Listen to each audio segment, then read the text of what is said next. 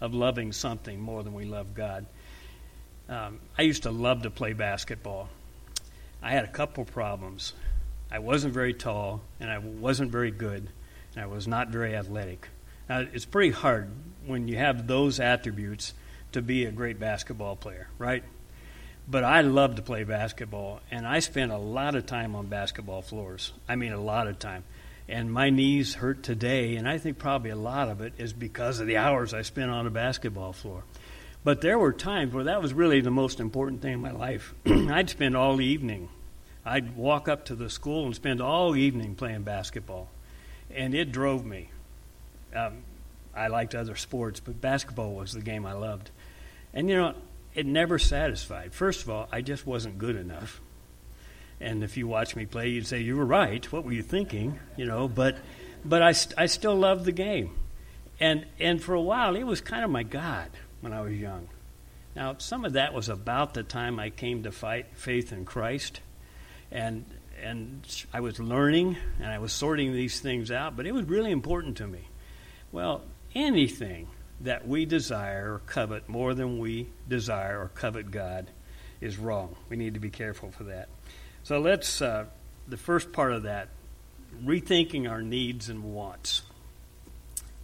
If you watch TV for a little while, you can want a lot of things, right? Oh, boy. In fact, I don't have my phone in my pocket. It's an iPhone 6. What's the latest one? What's the latest iPhone? Okay, whatever it is, I need it. I need it. Do you know why I need it? Because some guy on TV told me I needed it. That's why I need it, right? And, we have a car that's 4.5 years old. 4.5 years old, and it's just a car. Nothing special. And when I watch TV for a few minutes, I need a new car, right? And there's a whole world out there that's telling me that I need these things. I will never forget a man who had worked as a missionary pulling into my driveway. If I've told this story before, I'm sorry. I can't remember what I said yesterday, so I wouldn't know. But he pulled into my driveway many years ago in a Jeep Wagoneer when they were quite the thing. And he needed to sell that Jeep Wagoneer. And, he had the gall to tell me that God wanted me to have that Jeep Wagoneer, brand new. And, I looked at him, and I just couldn't believe what he was saying to me. God wanted me to have that? I needed that Jeep Wagoneer? No, I didn't. I couldn't pay for it. I couldn't begin to pay for it. That's what I told him. If God wanted me to have it, he'd have to give me the money. I can't pay for that thing. And so he went on his way. But he wanted me to believe that God wanted me to have it and that I needed it. Well, our needs can get all messed up in a hurry. And our wants and our needs are two different things. When we can be satisfied with a roof over our heads and food on the table and adequate clothing for the season, we've learned something there, haven't we? That's what we need. Now, from there on, it's all plus. And sure, it's nice. I have a TV, I have a cell phone. I mean, it's all fine. But those things are not important. I don't need them. And I don't need more of anything. I sure don't need more food. I don't need more of anything, right? It's enough. So our needs and our wants, we've got to sort those things out. And that's not easy to do on itself. The second thing is that we need to trust the things that last. And that's what he tells us here. Don't trust and don't treasure those things that are going to go away. Christ says the things that rust and moths corrupt. Don't trust those things. But let's invest in the things that last. What lasts? Jesus lasts. That's what lasts. What lasts? What's going to last forever? Living and walking with him. That's what's going to last forever. And that's where our treasures need to be. And I think that's what he's calling us to. And then that last part of that, he talks about this craving that some people have, that they've wandered away from the faith. You know, that picture is an important one. Because as people lean into that craving, like the sword in the ribs, the more energy that they invest in that craving, the deeper that sword penetrates their life, and the more harm it does. And when we have a craving that's contrary to God, contrary to His Word, contrary to His will, then as we lean into that craving, it's going to hurt us. In the end, it's going to do damage. It can't help us. It can't help us. It's like that sword just keeps slicing a little deeper. And so what do we do about it? Well, we crave Jesus. That's a good starting point. Loving God, use stuff. That's the end of all. Love God, use stuff. Love God's people. Don't use them. Love God's people. Use the stuff. It's just here for a little while.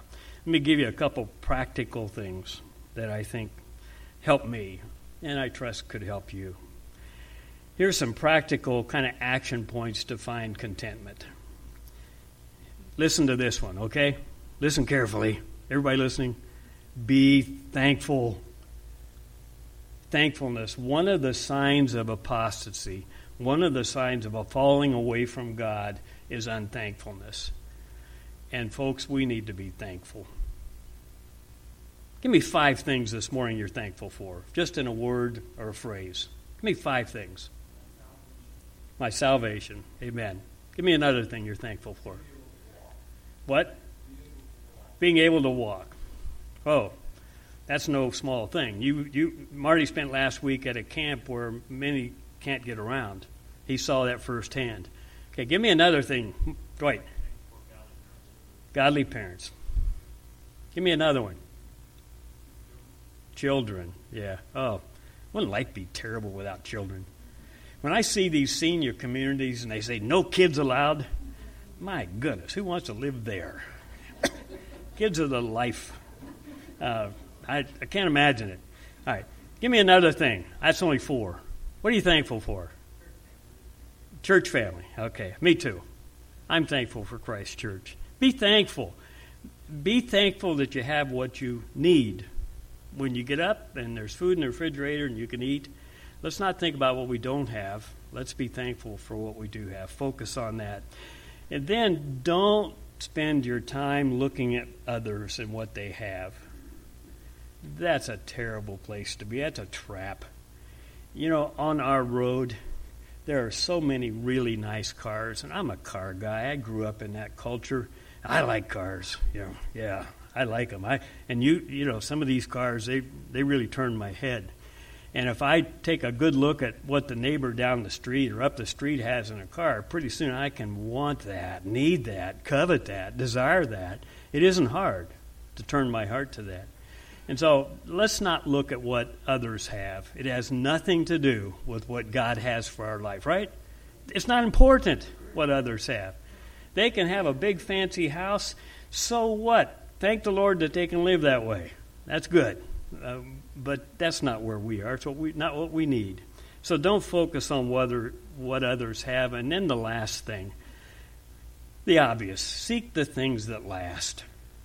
Let's put our heart into, our desires into. Let's covet the things that last forever. Let's desire those things and nothing that would break our contentment with God. Jesus said, take care, be on guard against all covetousness, for one's life does not consist in the abundance of his possessions. Could I get an amen on that? Yeah. It doesn't consist in the abundance. That's Luke 12. Well, we'll close there. I enjoyed this section. I enjoyed reading it this week. I've enjoyed 1 Timothy. And I've enjoyed the studies in 1 Timothy. And folks, I know that the church is not about a building, but the church can help us find contentment. God's Word can help us find contentment. One another, us together, can help find contentment. The Holy Spirit, particularly, can help us find contentment. So we come together. One of the things we want to do is to help each other in this walk of life, right? Let's pray.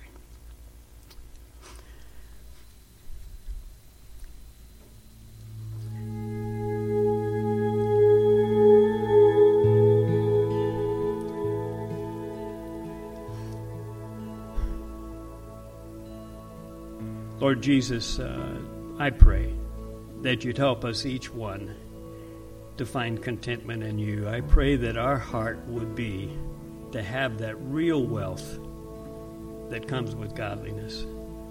Thank you for your word. Thank you for these, our friends this morning. And I pray that through your word that you'd mold us, that you'd make us more like Jesus. And Lord, if there's one here who's never given their heart to Christ, we haven't talked to them this morning. We haven't talked about salvation. But you alone are the author of salvation. And I pray if there is someone that they'd see how far away these things are from them and that their desire would be to walk with you. And Lord, we commit the morning to you. For those who are away, Lord, would you help them wherever they are and help them to meet their needs. And we ask this in the name of our Savior, the Lord Jesus. Amen.